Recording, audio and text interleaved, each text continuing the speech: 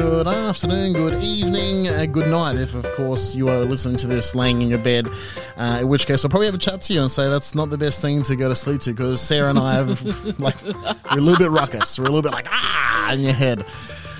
You also missed Good Morning. Yeah. There are people who might be listening to us in the morning, and that would be okay. Yeah, I'm going to stick with Good Morning. I like that's, I think, the prominent time to listen to this podcast if you're looking for my input.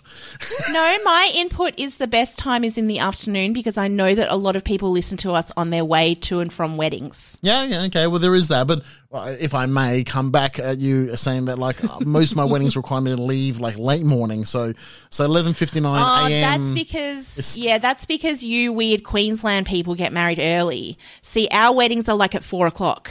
Yeah, okay. Well, but also a lot of my weddings require a drive, so I think look, we can say we're both right.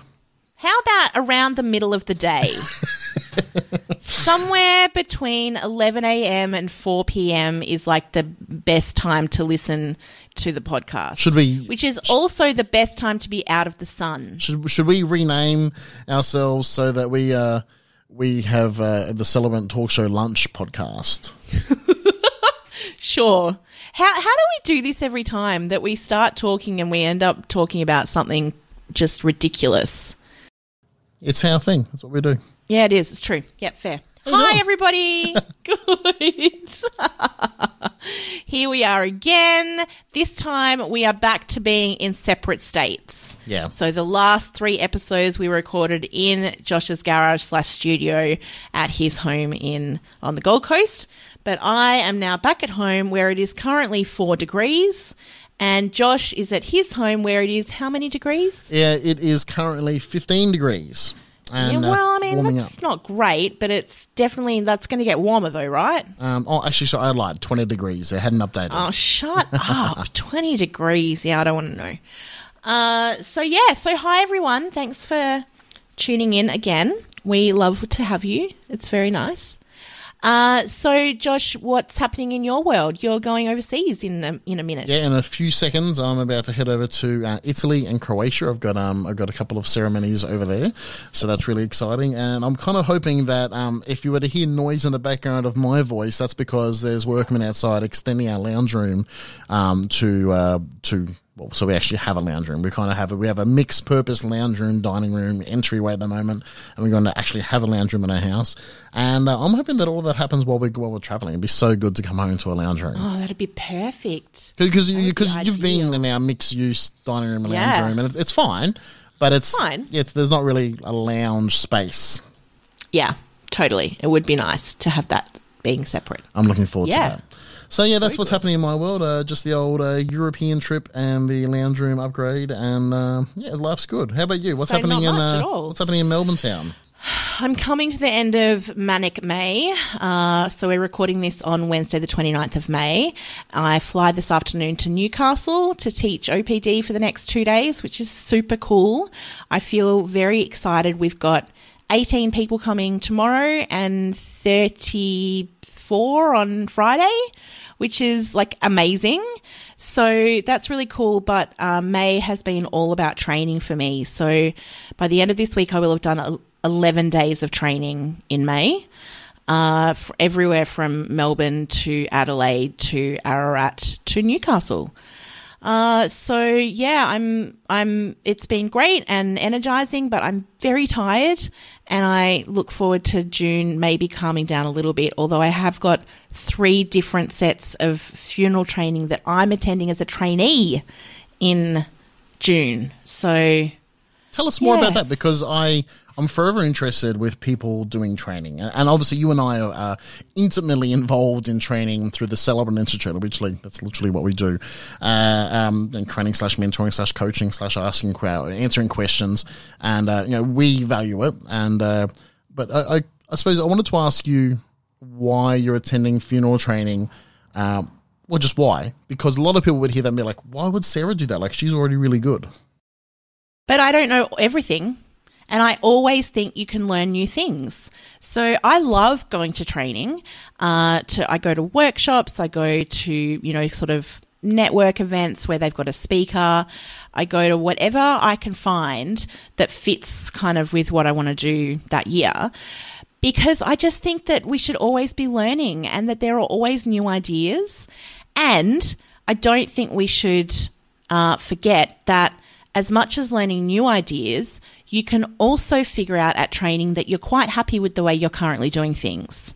And that's just as legitimate as learning new things. I don't know if we've discussed it on the podcast before, but I've had this conversation with someone before that sometimes going to a workshop, going to a seminar, going to training, it's not just about picking up new things, but it's also about like affirming existing decisions you've made. Absolutely. Yeah, because you can have some context then. You can say, well, Sarah made that decision and Josh made that decision and I made my decision and I remain confident that that's a valid decision in light of other people making decisions. Yeah, and I remain content with the choices that I make and with the strategies that I use, whatever it is. And I find that a lot. I often go to a workshop and walk away not necessarily having learned anything new, but feeling more assured in my own strategies. And I think that that's very legitimate and should not be sneered at, because it's important to get some clarity that what you're doing, you're actually on the path that works right for you. And the only way that you can figure that out is by finding out what other people do and going and testing it in your mind and going, oh, do I think I'd like to give that a go? No, that's not going to work for me because of X, Y, Z. I'm quite happy with the way I'm doing it. So in June, on Sunday next week, or Sunday coming, I'm attending a eulogy writing workshop with the lovely Dawn. She's coming down from Brisbane. I'm pretty sure you know Dawn. Absolutely. She's a close friend and a really good chick. And I think she's got a lot to teach. She's a really smart girl. Yeah. And I know that she's been in the funeral world for, over 10 years and she's very well regarded. And she's teaching this eulogy writing workshop. And, I think I'm pretty good at writing eulogies, but I don't know. I've only kind of done it my way. I don't know what someone else is going to say that, this is the way they do it. And I might go, geez, that sounds really amazing. I'm going to give that a shot. So I'm doing that. And then in 2 weeks, I'm a member of the Funeral Celebrant Association of Australia, and they do an annual professional development day. And so I'm going along to that. We've got an experienced celebrant talking about storytelling. There's a funeral photographer, John Slater, who's based in Sydney, has been photographing in the funeral space for about 10 years, and his work is sublime. And we're very lucky that he's coming down to talk to us. Funeral photography is an emerging field, and people feel a bit weird about it until you look at someone like John's work. And the people who use John talk about the fact that, when they're in the midst of their grief and they're going through the motions at the funeral, A, they have no idea who's in attendance, and B, they miss a lot of what happens. And that's what he does. He photographs those little things that happen over on the side that nobody's watching, and he captures beautiful moments, and he tries to get at least one shot of every person in attendance, and it can be a really nice record for the family. So pretty stoked to hear from him because his work is incredible. If you Google funeral photography, you'll find an article that was on the ABC website a couple of years ago with some of his work included.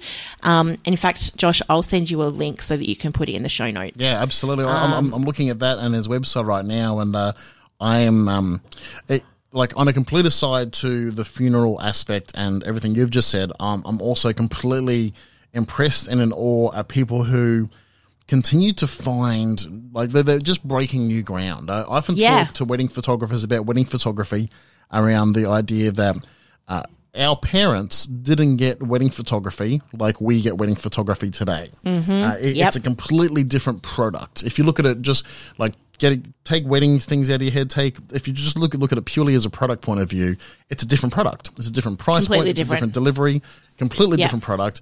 And sometime, one day in the last 30, 40 years has said, here's a new product. And then the market responded to that and said, that's amazing. And before you know it, we've all got this new product. And now if you, like, even the person who knows the least about wedding photography, they kind of have a general idea of what a wedding photography product looks like.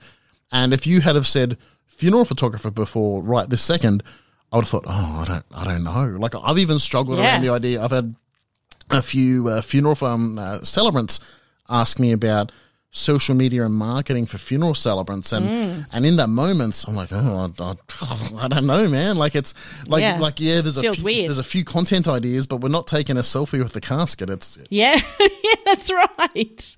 Yeah, and that John's work, apart from the fact that he's really pioneering and moving into a new field, his work is beautiful. He's a very, very talented artist, and I think that really helps. But I do, now that I know about him, I also have been talking to some of my photographer friends in Melbourne, and some of them are starting to do funeral photography as well.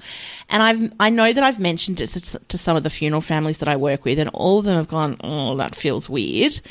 But one day it won't be weird. One day it will be kind of an accepted thing, the way wedding photography is. And when you look at someone like John's work, you can see how important it is and how valuable it can be for a family. So I'm super excited to hear from him. And on a side note to that as well, because I know we're talking about funeral training, but I can say that one of the things I'm most grateful for in regards to giving birth to Luna, apart from the fact that we gave birth to Luna and that was great, that a side thing that I'm very grateful for is that we had our friend Beck, who's a professional family photographer.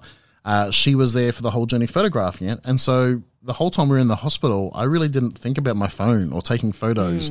Because when there's something important happening in life, most of us think, oh, we should get a photo of this, which is a very valid thought. But thankfully at weddings, we're like, oh, we don't have to get a photo. We've got XYZ photographer doing it. And I was happy to have that at our birth of Luna as well. And I think about a funeral, like, it would be great just to have a record of that. Whether it's just for your own personal enjoyment and memory, whether it's for sharing on social, it's because they're all valid things, and it's nice just to say, hey, John, can you take photos so I don't have to? Yeah, exactly. Absolutely. And I think that after I've heard from him, I'd like to have another discussion on the podcast about funeral marketing and photography and what's okay and what's not. I think that would be a useful thing, but I would like to hear from John before we go down that path. Well, let's do that. Let's do that real soon. Let's plan that for next time. So the other training that I'm doing in June is the Silver Celebrant funeral training. So Robin O'Connell is a funeral celebrant in Melbourne. She's been a funeral celebrant for about 17 years, and she's done over 2,500 funerals.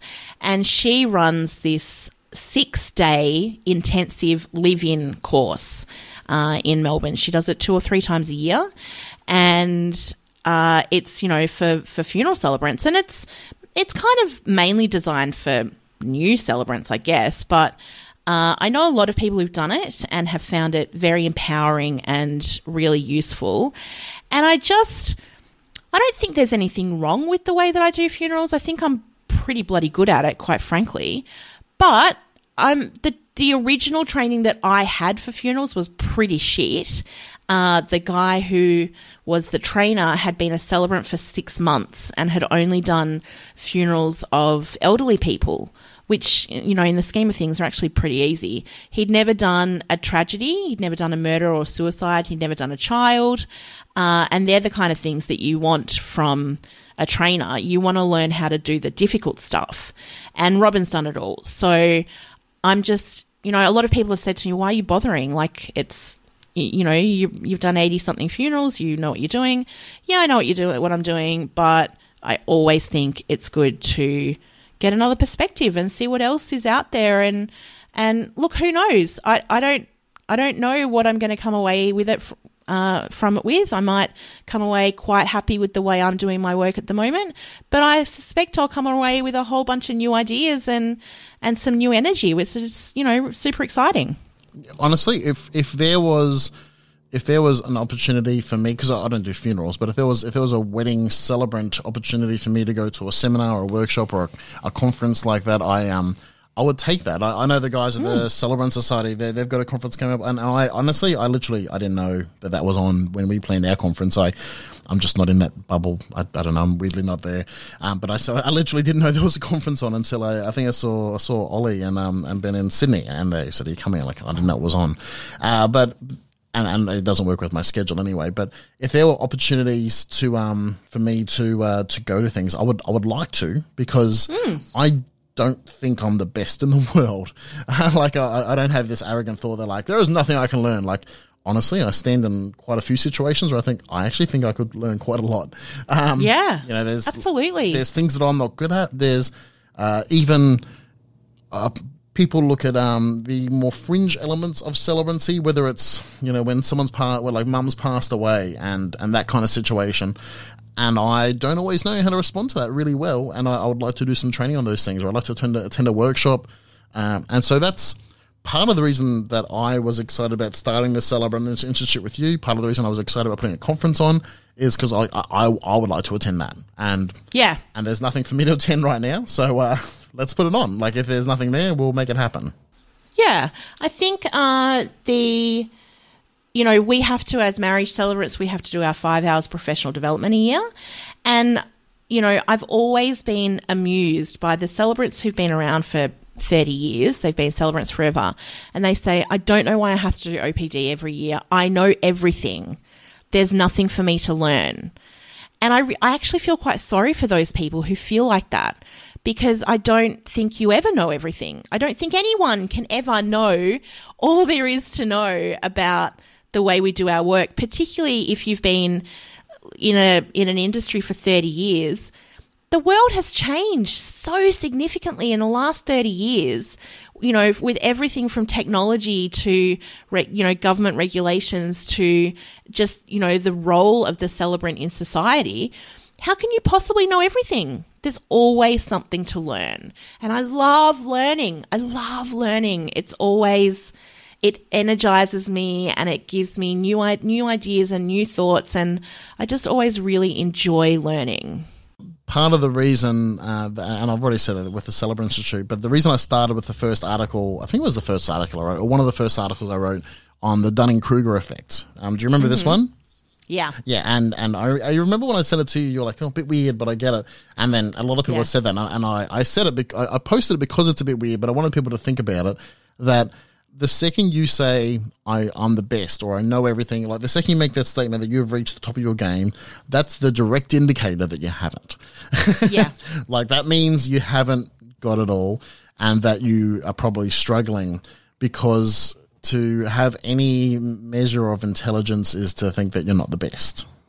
Yes, absolutely. And it's so funny because I know that you originally wrote that last year and then you reposted it, I think, on Facebook just last week. Yeah.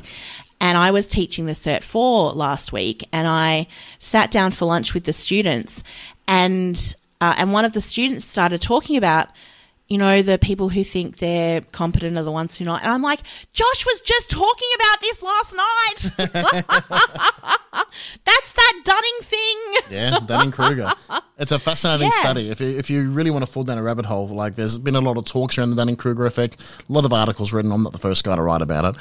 But it's a really good article. Yeah, super interesting. Love it. So my June's going to be really all about me. Like, May was all about me giving knowledge, and June's all about me getting knowledge. So that's quite a nice kind of counterpoint, I suppose. Yeah. And then hopefully July will be a bit quieter because I'm very tired. Well, my challenge to you is that in July that you would actually turn around and not like, you've got to respect everyone's intellectual property, and you've got to respect everyone's fact that they've delivered workshops, and so I'm not asking you to copy and paste and put it on the Celebrant Institute, but something that I don't know if people realize this, when I write on the Celebrant Institute, yes, I'm writing for you, so please everyone enjoy it and read it, and hopefully you learn and you think and you're challenged, but I'm equally writing it for myself, because as I type and put it into a document and press post, and as you respond to it and you comment and I comment and we go back and forth, that's I'm going to dare say 51% for me, 49% for everyone else. Yep. Like, because I'm learning as I teach and as I talk and as I put it out there, I'm learning as well. And so it's 51% for me. It's really good. Yeah, for sure. Absolutely. I look forward to doing quite a lot of reflecting about what I pick up and starting to put that into my own practice, and then writing about how that's working in my own practice. Yeah, it's going to be good. Which is really cool. Yeah, awesome. Okay, so we probably should talk about something that's not just about us. That's what people tune in for. That's the good stuff. It's true. I I think that most of the people who listen to this podcast will know that I know people. And last week was every year, twice a year, the Marriage Law and Celebrant section of the Attorney General's Department meets with representatives from the celebrant associations. And last week was their first half of the year meeting. So there were a few things that were discussed at that meeting, and of course, because I know people, I have heard about them, and I just so wanted to put them out there. So the first one is the forms review. Oh, this is exciting. No, it's not. Oh, really? Okay? You talk. So they've been working on the current forms review since January 2015.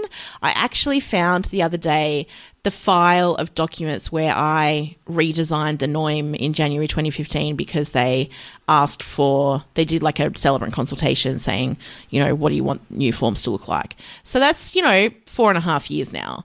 And then some people will remember that in April 2 years ago, they gave the associations a version of the paperwork and we all got excited that was coming soon. And then we thought, maybe they'll wait until marriage equality, so they only have to update the forms once. And then marriage equality came and they updated for marriage equality, but they didn't make all the other changes that had come out that April. So then we went, okay, this is weird. And then last year in September, they sent out a new NOIM for celebrant consultation, and it was completely stripped back. So some people will remember that there was a lot of fuss from genealogists at the time because it removes everything that's not required by the Marriage Act. So it removes occupation, address, parents' names, countries of birth, how long they've been in Australia, whether they had kids from previous marriages, yada, yada. Everything that was not required by the Marriage Act had been removed. And there was a lot of fuss at the time, and they said, that's okay, tell us all your fuss and blah, blah, blah. So now we've kind of been waiting, and I was hoping that they were going to say at this meeting last week that the forms are ready and they're coming for the 1st of July. No, that's not what they said. They said they were still waiting to hear from the Australian Bureau of Statistics about the information that they require. I'm kind of calling bullshit on this one, to be perfectly honest, because I really don't think they would have sent it out last September to the celebrants before they heard from the ABS. That seems a bit backwards to me. But anyway, the story is they're still waiting from the ABS, waiting to hear from the ABS. The new plan, the current plan, is that they hope to have them out for the 1st of January and next year, and there'll be a 6-month transition period like there was in 2014 when the forms changed the last time, and then that the compulsory OPD topic next year will be about filling in the new forms. That's, the current maybe plan. But I think that I should just tell everyone not to hold their breaths, because every time one of these meetings comes up, I get excited that something's actually going to happen, and it's like 5 years now and nothing's happened. So just don't get too excited. Just keep going with the forms you've got and blah, blah. Anyway, so that's piece of information number one. And the other big piece of information that wasn't so much discussed at the meeting, but kind of was circulated to the associations at a similar time, was the new fact sheet on celebrants working in an electronic environment. So this is something that we've talked about before, because Josh has been really great at advocating for us to be able to cite identity documents via electronic means, because that is allowed by the Electronic Transactions Act. And after Josh pushed and finally got some clarity from the Registrar of Marriage Celebrants, they wrote in the last newsletter, which came out a couple of weeks ago, that they are developing a fact sheet about our obligations in an electronic environment and that there might be some changes. So I believe the associations have until the end of this week to get their feedback in about that fact sheet. I've seen it. It's pretty good. If the changes that are in that fact sheet come through, it's going to make a big difference to how we do our work, which is really cool. So watch this space. It's coming, and hopefully it's coming really soon. Because life will change. The one thing that's not changing, that's still not changing because it requires a change to the legislation, is about having to sign 2 copies of the official marriage certificate on the day. So those of us who work in the eastern states, where we can upload our electronic scans of our documents to a BDM registration system, don't have to post them anymore, are questioning why we still have to sign 2 copies of the official certificate of marriage plus the Form 15. Because obviously previously we had to sign 2 copies because one stayed with us and one we posted to Birth, Deaths and Marriages. But now that we're not posting one away anymore, we're just scanning it and uploading it and we're left with 2 originals, it feels like it's overkill and a bit ridiculous. Well, the response is we do still have to continue to sign 2 because that's what the Marriage Act says. So if anybody feels very strongly about this, the only thing to do is to lobby your local federal member to suggest an amendment to the legislation to say that in places where you have electronic registration and you can upload a scan of the signed certificate of marriage to the BDM portal, that we should only have to do 1 copy. Which sounds really good in theory, but I think that could get really messy with places that don't have electronic registration and those celebrants thinking that they only have to sign 1 copy. So it's a bit, I'm not really sure how that would work in practice, because we are one country and one set of Commonwealth registered marriage celebrants, and we've got different rules in different states. So anyway, that's not changing, so don't get excited about that. Please make sure you are signing 2 certificates plus the pretty one, the Form 15. And yes, that. But hopefully in the next few weeks there'll be a fact sheet on electronic, on working in an electronic environment, and it will be good. So that's really, that's the main stuff that happened at the association meeting. There's, it's always a bit of argy-bargy with, why aren't you telling religious marriage celebrants to do, training and stuff? And MLCS says because we don't look after religious marriage celebrants, they're looked after by state BDMs, so we can't do anything about that. And anyway, but other than that, yeah, it seems like it was not too much happened, which is okay, but just a bit more of the brakes on for the forms, which is kind of disappointing. I want to come back to the BDM in a second, but also can I I'm not a person that interprets law, but because I just wanted to go back to the Marriage Act of 1961, and it's because it does say you should the celebrant must prepare 2 certificates, but also in the section 4 of section 50 part 4, is that part 4 section subsection, whatever it is, the bit where it talks about certificates. Section 50 subsection 4. There's a section where it says where 2 official certificates have been prepared, do this and this. And then it goes part B, where only 1 official certificate has been prepared, retain the certificate and deal with it in accordance with the regulations. Yeah, because earlier it says that state and territory officers only have to do 1. Okay, all right. So if you work in the registry office, obviously if you work in the registry office, you're already at BDM. So you don't need 1 for your copy and 1 to send to BDM. Okay. So they only do 1. Well, and this isn't related, but this is actually where I want to get back to. The Queensland BDM has been going pretty hard on pushing itself as a registry, as a place to get married. It's been calling itself a wedding venue. It's been doing social media marketing. It's had open nights. Open nights? Wow. Oh, God, it's great. You should follow them on Facebook. It's a hoot. And they're calling the people that marry the people, they're calling them celebrants. And come and meet our celebrants. And it almost sounds like you're actually getting a choice of person who marries you, which I'm sure you do, but and I haven't delved further into this, but it kind of irks me. Does it kind of irk you? Only because you're telling me that it maybe should, because they are celebrants. They are? So everyone. But they're state officers. They're not celebrants. No, wait, hold your horses. So there are 4 categories of celebrants. Category A is ministers of recognised denominations. Category B is state and territory officers. Category C is us, Commonwealth Registered Marriage Celebrants. And Category D is Commonwealth registered marriage celebrants who perform religious ceremonies for independent organisations or who identify as religious marriage celebrants for the purposes of marriage equality. The umbrella term, excuse me for a moment while I cough.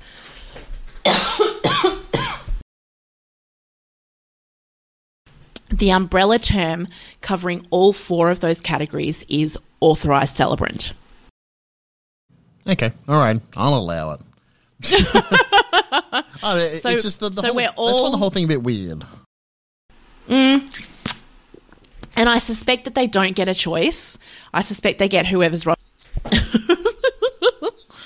I hear what you're saying, but they are well within their rights to call themselves celebrants because authorised celebrant is the umbrella term. All right, that's fair.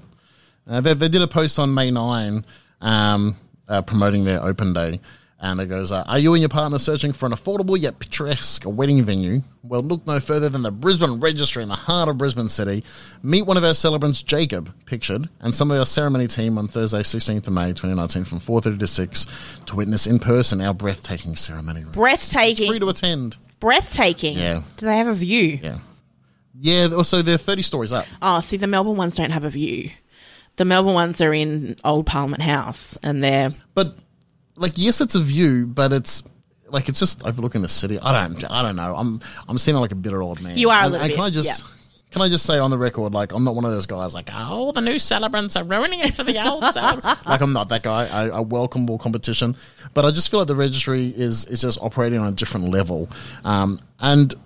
And which actually brings me to a funny story I wanted to tell you. One of my couples that I'm marrying in Italy next year, they live in Melbourne. And so when I have couples like that, before we leave for that trip, on one of my trips to Melbourne, I'll say, I'll marry you then. And she goes, cool, tell me what day, and I'll book the registry office. Oh. I said, oh. No. I said, no. No. It's cool. No need to do that. I said, we'll just do it in the cafe. And because in between the two emails, she'd gone and contacted the registry office and she's got the prices. And I said, no. It's not like that. No. And I just thought it was really interesting that she had that kind of She's certainly view. not the only one. I've had people contact me before saying, we're getting married at the registry office. Can we book you? And I'm like, no, I'm not allowed to do weddings at the registry office. That's not how it works. You go to the registry office and you get a registry officer. And I've actually had conversations with some people and I've said to them, you can, like, if you book me, you can literally get married anywhere you want. They're like, but we really want to get married at that building. But surely you don't. I know. Have you seen the building? It's a government building. Yeah, it's pretty interesting. But yeah, some people are very confused. It's probably something to do with the American, getting married at the courthouse type of, I don't know, but the world is confusing. The world is confusing. Yeah. And I don't know, have you ever met a human? Humans are weird. Humans are weird and also confusing. And I include myself in that because I am very confusing. And you're a bit weird as well. I'm definitely weird. I'm very, very weird. This morning I had brunch with my neighbour and I got in her car and she said, are you wearing like some kind of musky perfume? I said, no, I don't wear perfume. And she went, oh, why not? And I said, oh, because I'm too lazy. And she just laughed at me and said, you're the most honest person ever. You just say, I don't wear perfume because I'm lazy. And I'm like, yeah, well, that's the truth. Like, why would I tell you anything else? So I'm a bit weird. Amen. But I'll go with that. Yeah. Yeah. So, registry office, such a delight. Such a delight, Sarah. We should probably have a bit of a chat about Victorian BDM because... Oh, gosh. The shit show that is Victorian BDM Online. It's just... So, some of our listeners will know that... the current system, RIO, Registry Information Online, went live on the 19th of February this year. And the original plan was that 3 months after go live, everyone who did a wedding in Australia, in Victoria, would have to use this system. Yeah, they're nowhere near making it compulsory at this point because it's such a mess. I feel very, very sorry for the people on the ground at BDM because they must be copying it left, right and centre. But this is the worst implemented IT system I've ever seen. So what's currently happening... Okay, step back from that. The first thing I want to say is that in early March, I recorded a video of myself using Rio, and I put that up available in the Celebrant Institute shop for $20, and a lot of people have been viewing it. There's been a lot of changes made to Rio since I recorded that video, and I'm going to do a new one, but it just has to wait until next week because the way the system's laid out and various other things have changed. So they are being really responsive, and they are making changes to the way the system looks and feels and all those sorts of things in response to our requests. My biggest issue at the moment is just with their communication. So when they first implemented the system, they accidentally pressed the button that meant that when you uploaded, when you submitted a marriage, it automatically registered it. Automatically, with nobody looking at the paperwork. It's not supposed to do that. So basically what was happening was that you'd submit a marriage, and 5 seconds later it would be registered, and you'd go, oh my God, amazing. And then the only way they were checking it is if the couple or the celebrant applied for their official BDM marriage certificate. When the marriage certificate was printed, before it got posted out, they would look at that marriage and go, was the marriage registered appropriately? So obviously that wasn't going to work because that's not a good strategy. Not all couples order a certificate straight away. What if they registered a marriage and then found a problem with it and then unregistered it? Like, that's just messy.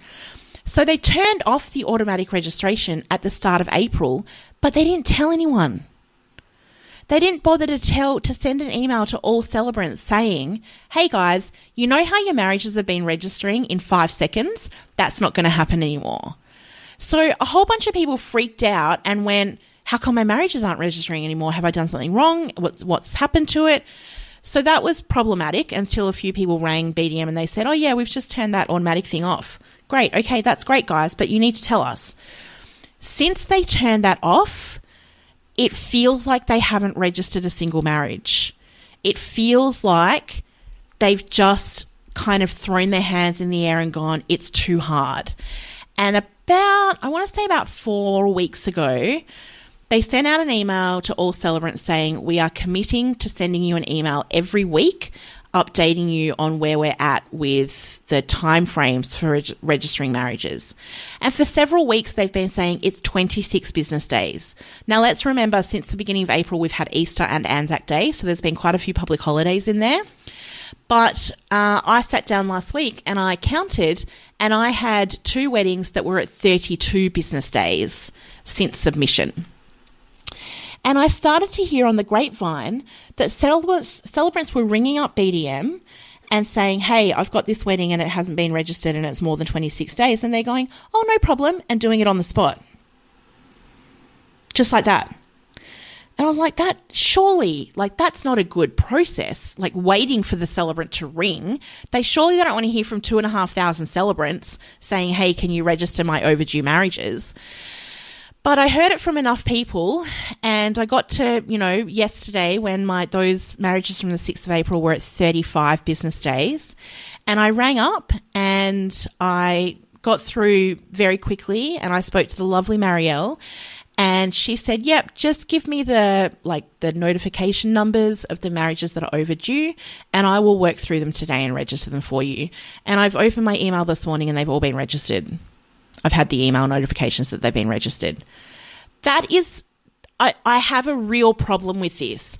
They can't, surely in a system like this, the way it works is that it creates some kind of workflow so that I submit it and the marriage goes into a big long list of all the marriages that are waiting to be registered, and it goes in at wherever it is in the queue, and there's somebody sitting in the office working through that queue. Surely that's how it's meant to work, but they're quoting 26 business days for registration and things are still not being done at 35. So basically the advice right now is if you have marriages sitting in your submitted list that have been there for more than 26 business days, ring BDM.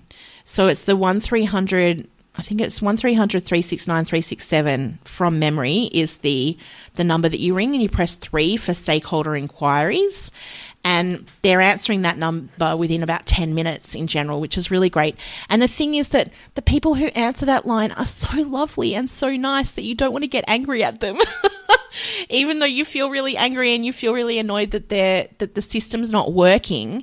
It's a bad system. It's a bad system. I didn't realize it was like this. I've just logged in. I've got a marriage from the 30th of April. Yeah. And I suppose that's... Well, that's not 20. So mine yesterday that were at 35 days were from the 6th of April. That's really so bad. I've now had them registered up to... The last wedding that's been registered was on the 17th of April. And that's been registered today, this morning. And that's one of the ones that I rang up about. That's not that somebody's found that in the queue and they've done it. That's one of the ones that I rang up about. So, like, it's not a good strategy for them to say, yeah, celebrants need to call us and tell us which ones are overdue. Like, what? So I wonder what would happen if I mailed the stuff in. No, they're saying in the last email they sent, if you mailed stuff in on its own, you would have no way of finding out when that marriage is registered because you don't get a notification. The only way you're going to find out is when the couple applies for their certificate. So who knows how long that's taking. But in the email they sent last week, the regular email they sent last week, they said, please make sure you don't put it in through the online system and mail it, because then we've got duplicate processes going on and it just causes a big nightmare. So don't do that. But I don't, like, somebody said to me in one of the groups yesterday, because I was saying, I've got marriages 35 days, and they said, don't wait. Like, don't wait. They're not going to get to them. You have to call them. I can't understand how that's a thing. How a system can have been set up and that it's working in a way that nobody is sitting there working through the queue. How does that... So, the email that came out on Friday that said 26 business days, I responded to that and I said, please stop quoting 26 business days. I've got marriages sitting at 35 business days and I'm not the only one. Please, just be realistic with us about this is what the time frame is and this is what we're doing to fix it. Because at the moment, they're sending out the email every week and it's the same number, which doesn't look like they're doing anything. And if we're having to ring up to get our overdue, it's like they're stuck somewhere. It's like they're in kind of some weird marriage purgatory thing. But I'm completely baffled at how is this happening? I know that for death certificates, it's a real problem as well. Marriage certificates, yeah, people want to get their marriage certificate so they can change their name, and that's all lovely. And some people need a marriage certificate for, visa purposes, so that's more important. But a death certificate, you can't, often you can't get access to, the estate or the bank accounts or anything until you've got a death certificate. This can be, you can't pay for the funeral until you've got the death certificate. You can't, sell the house or do anything until you've, this is a problem. So I know Neil Mitchell, who's one of the shock jocks down here, he did an item on it a few weeks ago about the disaster with the death certificates. I know that people are making complaints to the ombudsman. That's all. I feel for BDM. I feel for the people on the ground, and I don't really know what the solution is. It's very frustrating at the moment. I think that we should be telling our couples that they're looking at a minimum of 8 weeks before they get their marriage certificate at the moment. We're almost blown out to the 10 weeks of early 2015, which is the worst it ever was in Victoria. So we need to be telling our couples that they're looking at 8 weeks. We need to be keeping on top of it. And when marriages are getting past the 26 days, we need to be ringing BDM, which is not a good strategy long term. And I hope they're going to do something about it. The Victorian BDM reps were supposed to go to that meeting with MLCS and the associations last week, and they were a no-show, which is also not good. They just didn't turn up. This is a really bad situation. It's really bad. I was about to say, is someone going to Neil Mitchell or someone going to their local member Like, have people talked to their local member? Because that's kind of like, obviously there's the ombudsman and whatnot. They're all valid points, but the local member is kind of your touch point for state government issues. The local state member, that is.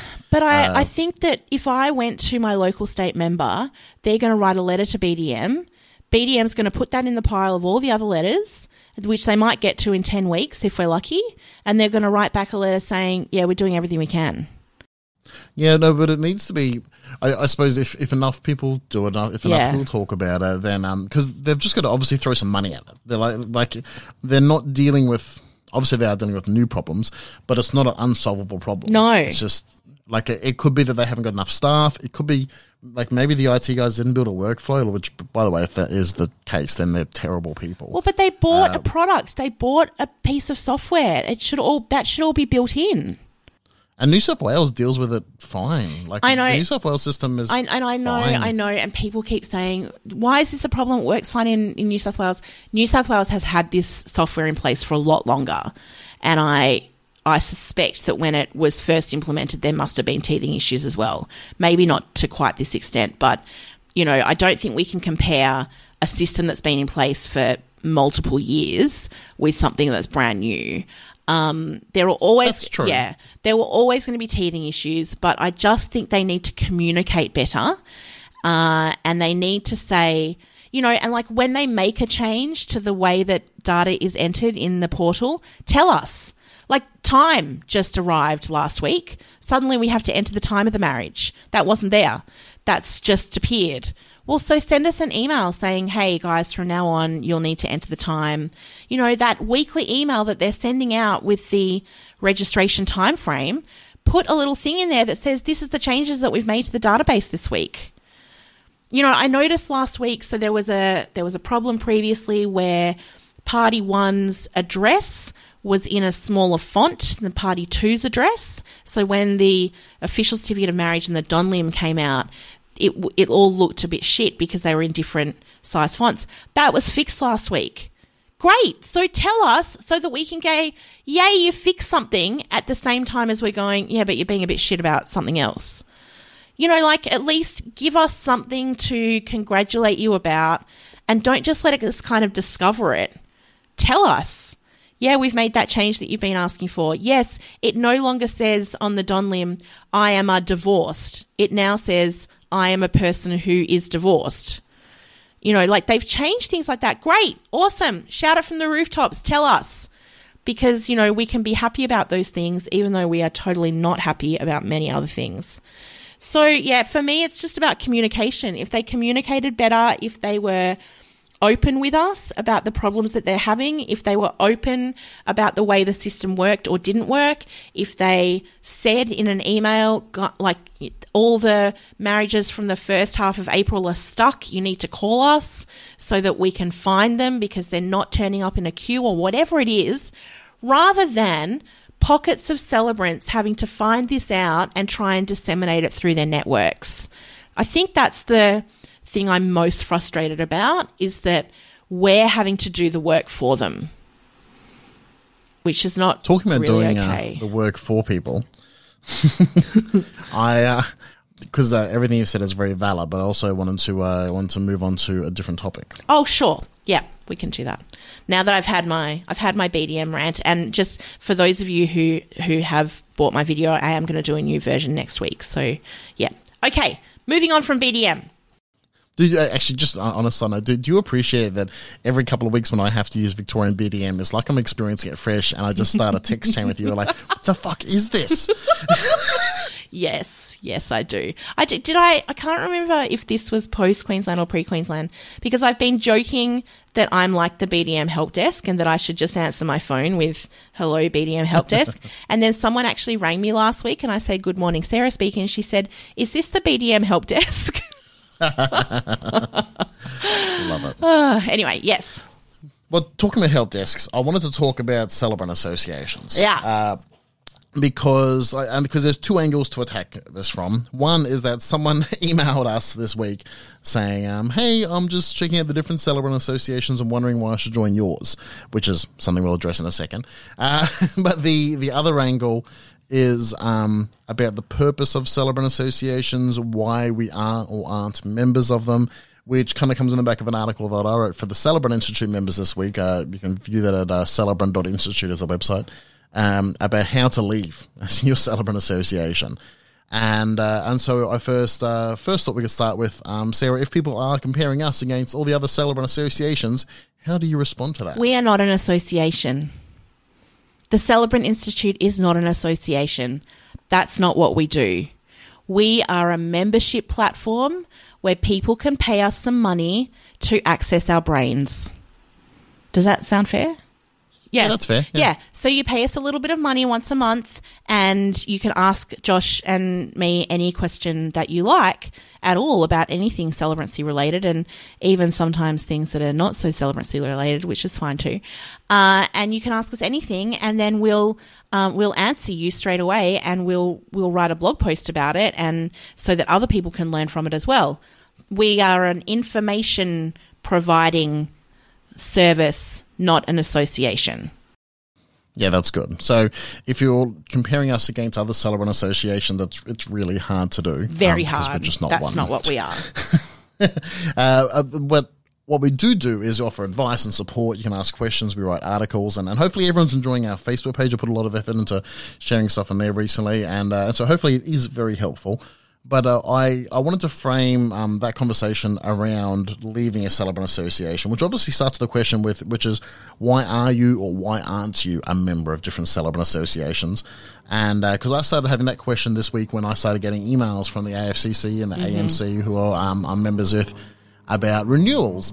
And I thought, why am I a member of these associations? And I thought I could answer, and then you could answer yours, why you are or aren't. And then how I came to the decision that I'm going to leave, and how I'm kind of framing that. So I believe at the current moment I currently am a member, but that is about to expire, of both the Australian Marriage Celebrants Association, AMC, who have the website marriagecelebrants.org.au, I think is the address. And I am about to end my membership with the AFCC, which is afcc.com.au, the Australian Federation of Civil Celebrants. The reason I was a member of those two associations, the AFCC, when I joined, it looked to be the most active, the most kind of, the most Josh-ish kind of association. Like, it looked like the kind of association that Josh might join. And I don't really know how I got to that point, but I thought, you know what, that'd be good. It'd be good to network with people to, and I saw that there was opportunities for them to lobby for us or to liaise with the different government departments, and I thought, cool, that's what I want to be involved in. I'm going to put my money there. What is it, like $200 a year, something like that? And I thought, that's great. And there's a Facebook group, and at that time, I had gotten out of the Facebook groups that I'd started because they all kind of turned really ugly, and I didn't like that. So I thought I'm going to associate with a different group of celebrants who might not want me to die in a pit of hell, and so I joined there. It turned out they wanted the same of me, and so I've been a member for a while, and I thought maybe I can change that from the inside. I'll try and volunteer and join the committee, and the leadership of the AFCC has actively tried to make me not become a member of the committee, which is fine. So I'm just going to leave because I might sound like I'm bitching and whining about it. I'm just communicating the facts as to why I'm leaving, and that's why. So they did actually change the rules for how long you had to be a member of the AFCC before you could be on the committee, so that Josh couldn't be on the committee. So he's not just bitching and whining. They did actually change the rule to exclude him. Yeah, that's how much they love me. Yeah. If you guys are listening, fuck you. So that's that. The AMC equally looked like a kind of nice place for me to be, plus also it ranked really well on SEO. And they actually, they still consistently, I probably get an inquiry a week off the AMC website. Oh, okay. The problem is absolutely zero of those inquiries have ever converted to work. And so what I've realized is that I'm paying whatever their membership fee is, what is it, $200 as well, probably something like that, a year to receive more emails that actually cost me time but make me no money. Yeah. And so I'm leaving both the associations because I thought, well, why? Like, why am I submitting myself to these processes? Why am I submitting myself to these to the fees, to the everything, the extra emails. Like, it's very rare for me to get an email from an association that is helpful to me. I've usually found out that information myself. The Attorney General's office is getting better and better at communicating things. Every now and then an association kind of has some hashtag breaking news, but it's rare. And normally I'll probably just get that through you and the Sullivan Institute. So I didn't know why I would still be a member. And so I kind of broke it down into a few things that I thought mattered. We're talking about insurance, community, OPD, discounting, and that kind of thing. And I've written an article on the Celebrant Institute as to how you would leave a Celebrant Institute, how you would leave a Celebrant Association, and things you might want to cover. We're talking copyright licenses, we're talking insurance, that kind of thing. So, Sarah, back to you. Are you a member of any associations? And you actually don't have to answer if you don't want to. You don't I'm happy to throw yourself under the bus. And are you or aren't you continuing memberships, and why? Sure. So when I first became a celebrant, at the training, they kind of said you should become part of an association. And I thought that sounded super sensible because, associations are like professional associations are good for you. I was a bit surprised to find out how many associations there are. I think I counted last week and there's like 13 at the moment. Some of them are national and some of them state-based. But I joined 3 when I first started. So I joined the International College of Celebrancy Alumni and Friends, which is Daly Messenger's college and his association. And I joined them because, Daly was the second ever appointed celebrant, and he, seemed to, I thought when I first started, he'd be a good person to know and stuff. So I joined that. I joined the Association of Civil Marriage Celebrants of Victoria, which was just a Victorian state-based one. And then I joined the AFCC as well. By the end of my first year, I had dropped the ICCA membership. I really found that the vast majority of the people who were in that association were graduates of Daly's college, and it was a little bit like a cult. It was a bit, I remember going to a networking meeting and sitting at the table, and we had to introduce ourselves by saying our name and who our mentor was. And 95% of the people in that room said, "Daly, you're my mentor." And it just felt a bit weird. I didn't feel particularly welcomed because I hadn't studied with them, and it just all felt a bit strange and a bit old-fashioned. So I left them. Can I just say, if you were going to start a cult, and I'm not saying that Daly has, but having the last name Messenger is a pretty sick way to be a cult leader. Like, I'd probably change my name to Messenger if I wanted to start a cult. Am I wrong? I don't think I'm wrong. Sure. So then I was part of the ACMCV, and my second year, I think I went to OPD that they put on. And basically my friend Meg and I were the youngest in the room by about 20 years. It was basically a bunch of 60-year-old women, 60-plus-year-old women, bitching about how all the young people have stolen our work. And there would have been easily 60 or 70 people in that room. And it did not feel very comfortable at all. And then I went to their Christmas party, at which they served party pies and sausage rolls and had a band who performed hits from the 1940s. And that didn't really feel like my people. And then I went along to their AGM and discovered that they had over $100,000 sitting in a term deposit. And I questioned them as to why that would be. Why would you... when you join a not-for-profit association and you pay the membership fees, you expect them to spend those membership fees on things for the members. I think that's a fair assumption. And I didn't understand how they could have saved up $100,000 when the membership fees were $50 a year. That's a lot of members' funds that you haven't spent on the members. And that made me very concerned that they were hoarding all this money away and not spending it on the current members. And they also had a Facebook group that was, again, pretty unpleasant with people just not really connecting and really, being not very nice to newer or younger celebrants. So I dropped that. I've stayed with the AFCC because they are the biggest association. They have a little over 2,000 members now. And I've stayed with them not because I'm thrilled. I went to their conference last year and it was bloody awful, and I vowed on the spot to not renew my membership. However, the main reason that I belong to an association now in year 6 of my celebrant career is for access to information. So the associations do have a line to the Attorney General's Department that I don't have. I send an email to the AGD and they might deign to respond to me 6 months later, whereas I know that people at the AFCC talk on the phone to the registrar on a semi-regular basis. They go to meetings with them at least twice a year, sometimes more. So they have access to those people and to information that I personally don't have.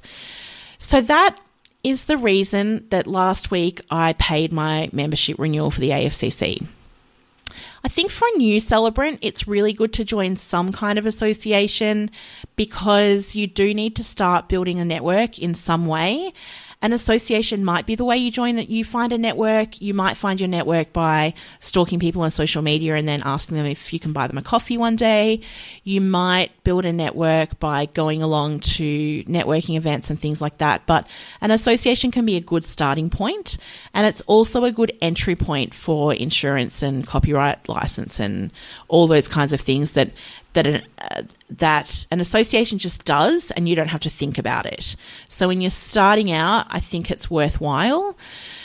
I know that some celebrants, the AFCC does a lot of marketing, and every celebrant. It's not all good though. No, it's not good. It's pretty bloody terrible. Every celebrant has, like a 4-page mini website on the AFCC website and blah blah blah. As far as I'm concerned, marketing me is my job. That's not why I belong to an association. My number one reason for belonging is for access to information that I can't access myself. So I'm not really interested in them spending money on terrible marketing. I would much rather them, when they go to meet, and now this is something that I argued with them quite a lot about last year. I said, our membership fees pay for 2 of you to go to Canberra twice a year to go to this MLCS and associations meeting. I want to hear what happens at that meeting. I want you to come out and send us an email, send all the members an email saying, we've just been to this meeting and this is what happened. And Stacey Maguire, who is the secretary of the AFCC, said, it's not our meeting, we can't report on it. That's rubbish, I have to say. That's pretty terrible. It's not your meeting, so you can't write minutes. I totally agree with that. I'm not asking for minutes. I'm asking for you as our association representatives to pass on the information that you picked up to your members who have paid for you to go. So after I had that rather robust discussion with them, robust discussion in February last year, Anthony Burke, the president, did agree that in the monthly newsletter, the month after the meetings, he would include a report that would have his 3 main takeaways from the meeting. So I expect that the June newsletter should come out next week, and I would expect it to have at least the 3 main takeaways that the AFCC has taken away for its members. I don't think it's okay for the AFCC, for members to pay for them to go and for them to not report back to the members. That's why I pay. And that's why, they're there to represent us. So they need to report back to us. And so that's why I stay. I'm still there. I don't love it. There's, a lot of things that I really, really don't love about it. I'm pretty riled up about their training strategy at the moment. So they've got 2 major training strategies they're rolling out at the moment. The first one is the AFCC Fellowship, which is only available to the people who attend the conference. Now, last year, less than 10% of the membership went to conference. And this year they're saying if you go to conference for the 6 months prior to conference, you'll get a thing once a month with some self-led activities that you can work through to improve your business. And then after you've come to conference, you'll get an AFCC fellowship certificate if you've finished all those activities, and you'll get a lapel pin, and you can say that you're an AFCC fellow. And I've seen people ask on the Facebook group, can I pay some money to do the fellowship? I can't go to conference because I have a full-time job, I have small children, I can't be away from my family. Whatever the reason is, I can't go to conference, but I really want to do the fellowship. And the response has been, the fellowship is only available to those people who value their career enough to invest in it by going to conference. And quite frankly, I find that disgusting, to be perfectly honest. Yeah. I value my career very highly, and I go to a lot of training, but that doesn't mean that I can afford to go to their conference every year. And I should be able to partake in a membership benefit. I'd be willing to pay for it, but I just can't afford to get to, when you add in flights and accommodation and the registration and food and, you're looking at $1,500+. It's a lot of money. And there was the exciting trip to the museum that you missed out on by not going to the conference. Don't even. And then the other training strategy they've got this year, they're introducing the Master of Funeral Celebrancy. This is not a master's program that you would, go to university for. This is we're going to make it up and we're going to call it a master, which they really shouldn't. And basically what you have to do is you have to go along to the funeral training that is run by Rose Training, who, I'm really sorry, but they provide pretty much the worst funeral training in the country. You have to go to their 2-day face-to-face course, and then you have to do all of their assessment tasks for the 3 units of competency that they cover in that course. And only once you've done that can you access the ongoing professional development in funerals that the AFCC is putting together for the Master of Funeral Celebrancy. Now, I am investing in myself by going to 3 funeral courses in June. They are courses that I have very specifically chosen because the trainer is someone I respect, or the content looks really interesting, or whatever it is. I don't think that I should have to go back to the start and do more basic funeral training in order to access professional development opportunities in the funeral space. It's not okay. It's not okay at all. They're kind of saying, you could do recognition of prior learning, and so that RPL is bloody hard work, and it's almost easier to just go and do the course than it is to do the RPL. So that's not really useful. Someone like Robin O'Connell is an AFCC member, and she can't access the Master of Funeral Celebrancy despite having been a funeral celebrant for 17 years and done over 2,500 funerals. That's not okay. So I'm super unimpressed with their kind of training strategy at the moment, but I have continued to provide them with a bit of money because I want the access to the information that I can't get myself. It's the only reason I stay. So, look, just asking for a friend, but assuming if you stay and there's something important they send out, you might just communicate it with another friend? Yeah, totally. Yeah, good. Yeah, cool. yeah. That's good. Yeah. And in fact, so a lot of that, the stuff that I've talked about today that about the MLCS and associations meeting last week, I've had from a number of different sources, none of which are actually the AFCC because they haven't sent anything out yet. So my informal networks will possibly do that information gathering anyway, but I still think it's useful for me to be in there just in one association, just in case all of the people that I know and love fall off the earth tomorrow and can no longer provide me with information.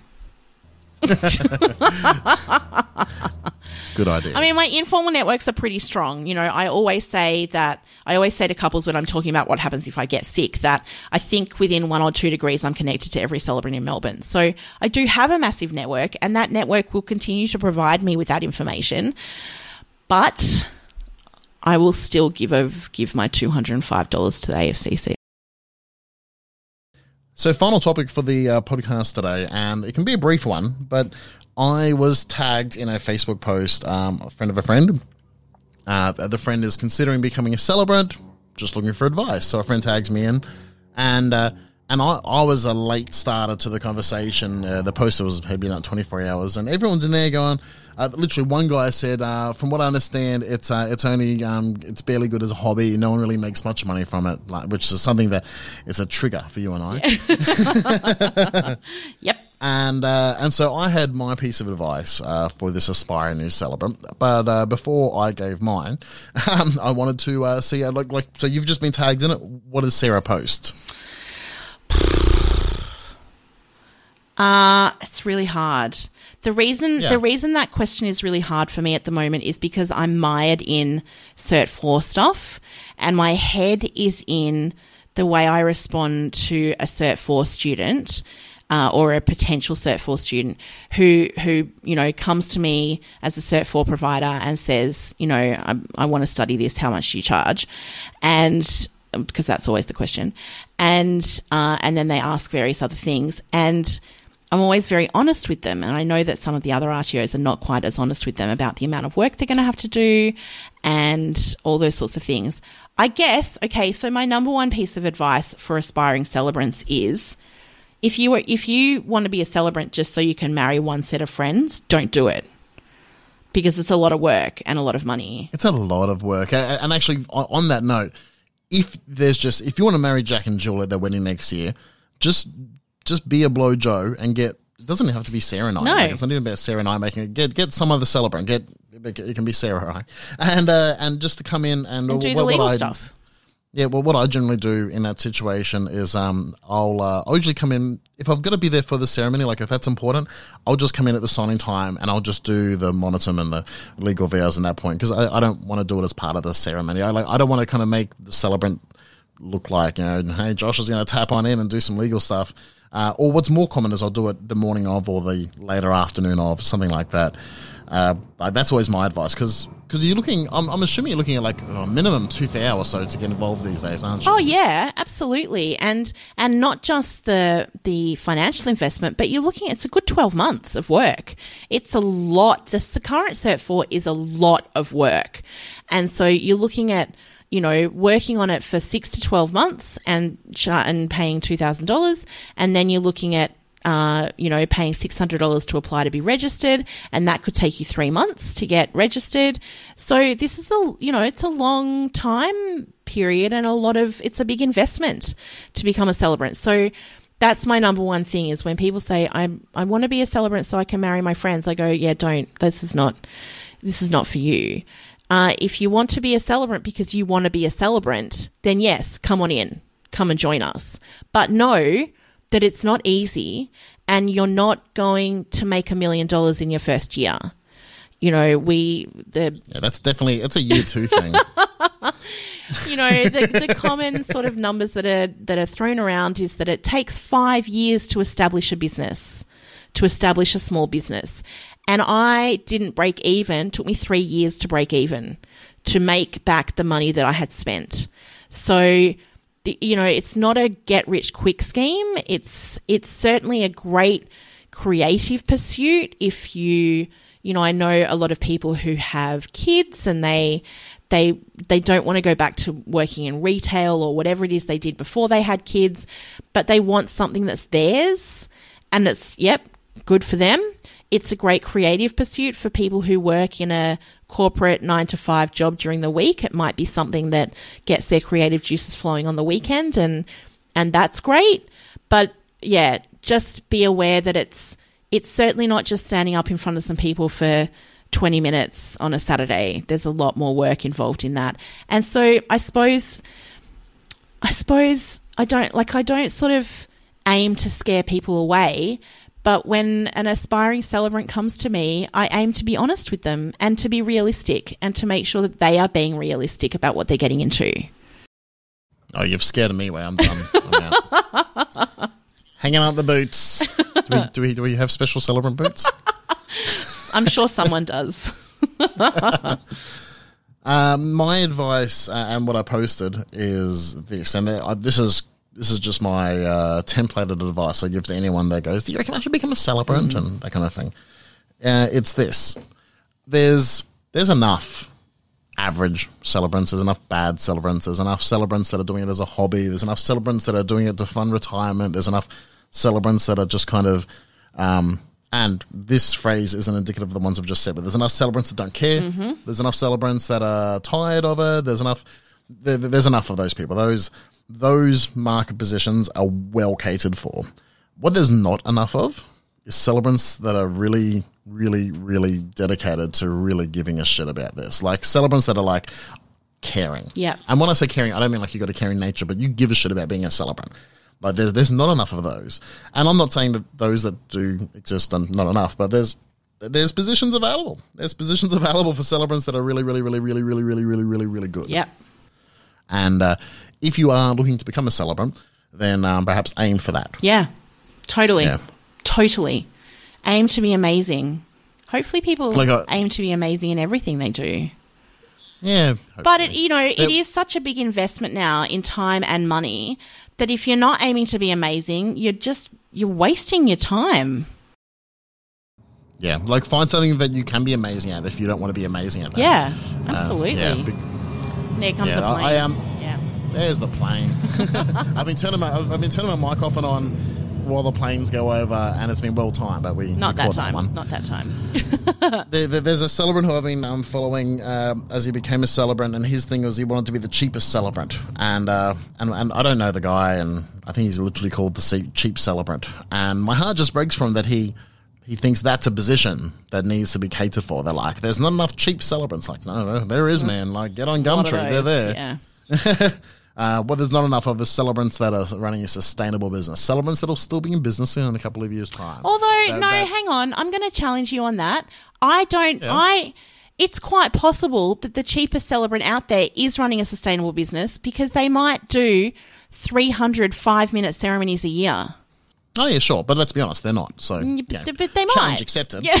They're not. Okay.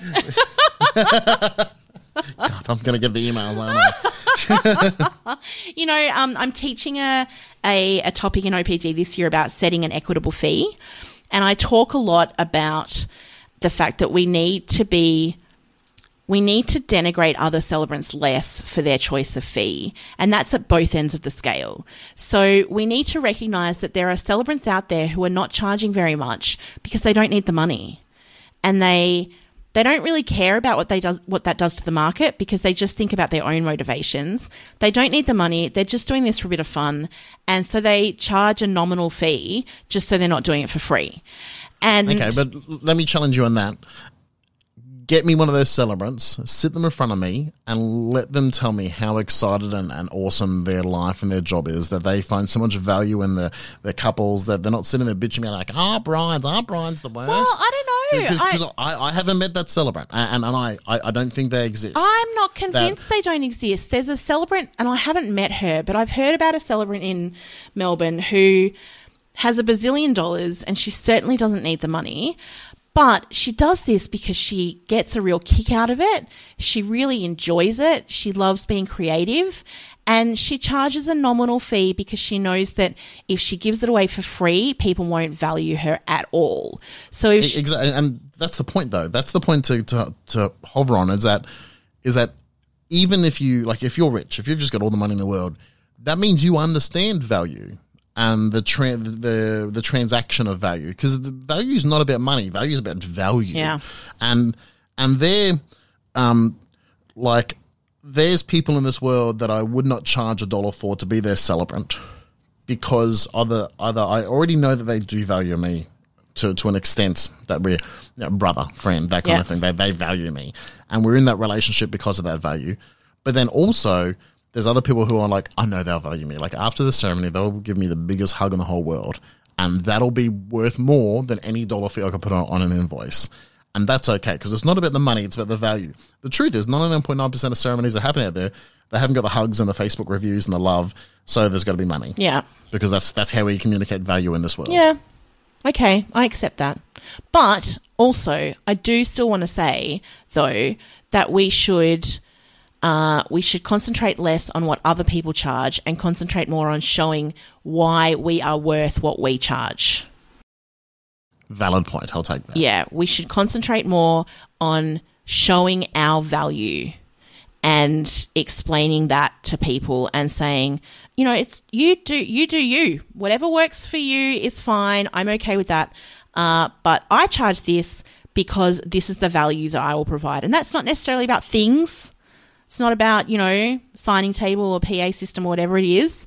It's about, you know, it might be about things, but it might also be about, I'm going to set up your day for the, you know, the most rocking party ever by providing this incredible ceremony. So it's up to us to sell our value and make people realize that this is why we are worth what we charge.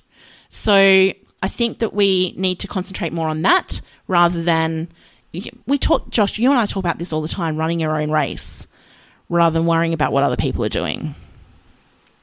I think there needs to be more of that. Which is it's a really good place to wrap up the conversation by saying thank you for listening. But if you do value this podcast and if you do find it helpful and if you find it exciting and if you think maybe we've got to the end of the podcast and there's just more of Josh and Sarah that I want, well, let me tell you, there's a way you can spend $10 a month by becoming a Celebrant Institute member and you get to read all the articles, ask all the questions and enjoy everything. So celebrant.institute is the website domain name, no .com or anything like that, just celebrant.institute, and you can sign up on there and get into it. Have some fun.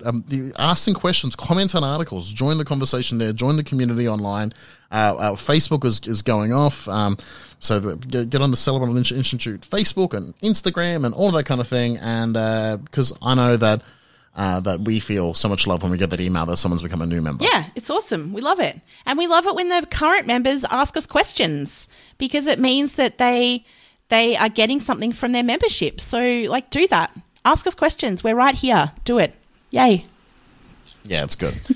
Celebrant.institute is the website. If you want to find more episodes of this podcast, celebrant.fm. Please share, rate, review, comment, have some fun. Thank you for listening. Sarah, it is always a pleasure to hear your voice through my headphones. Always a pleasure to chat to you too.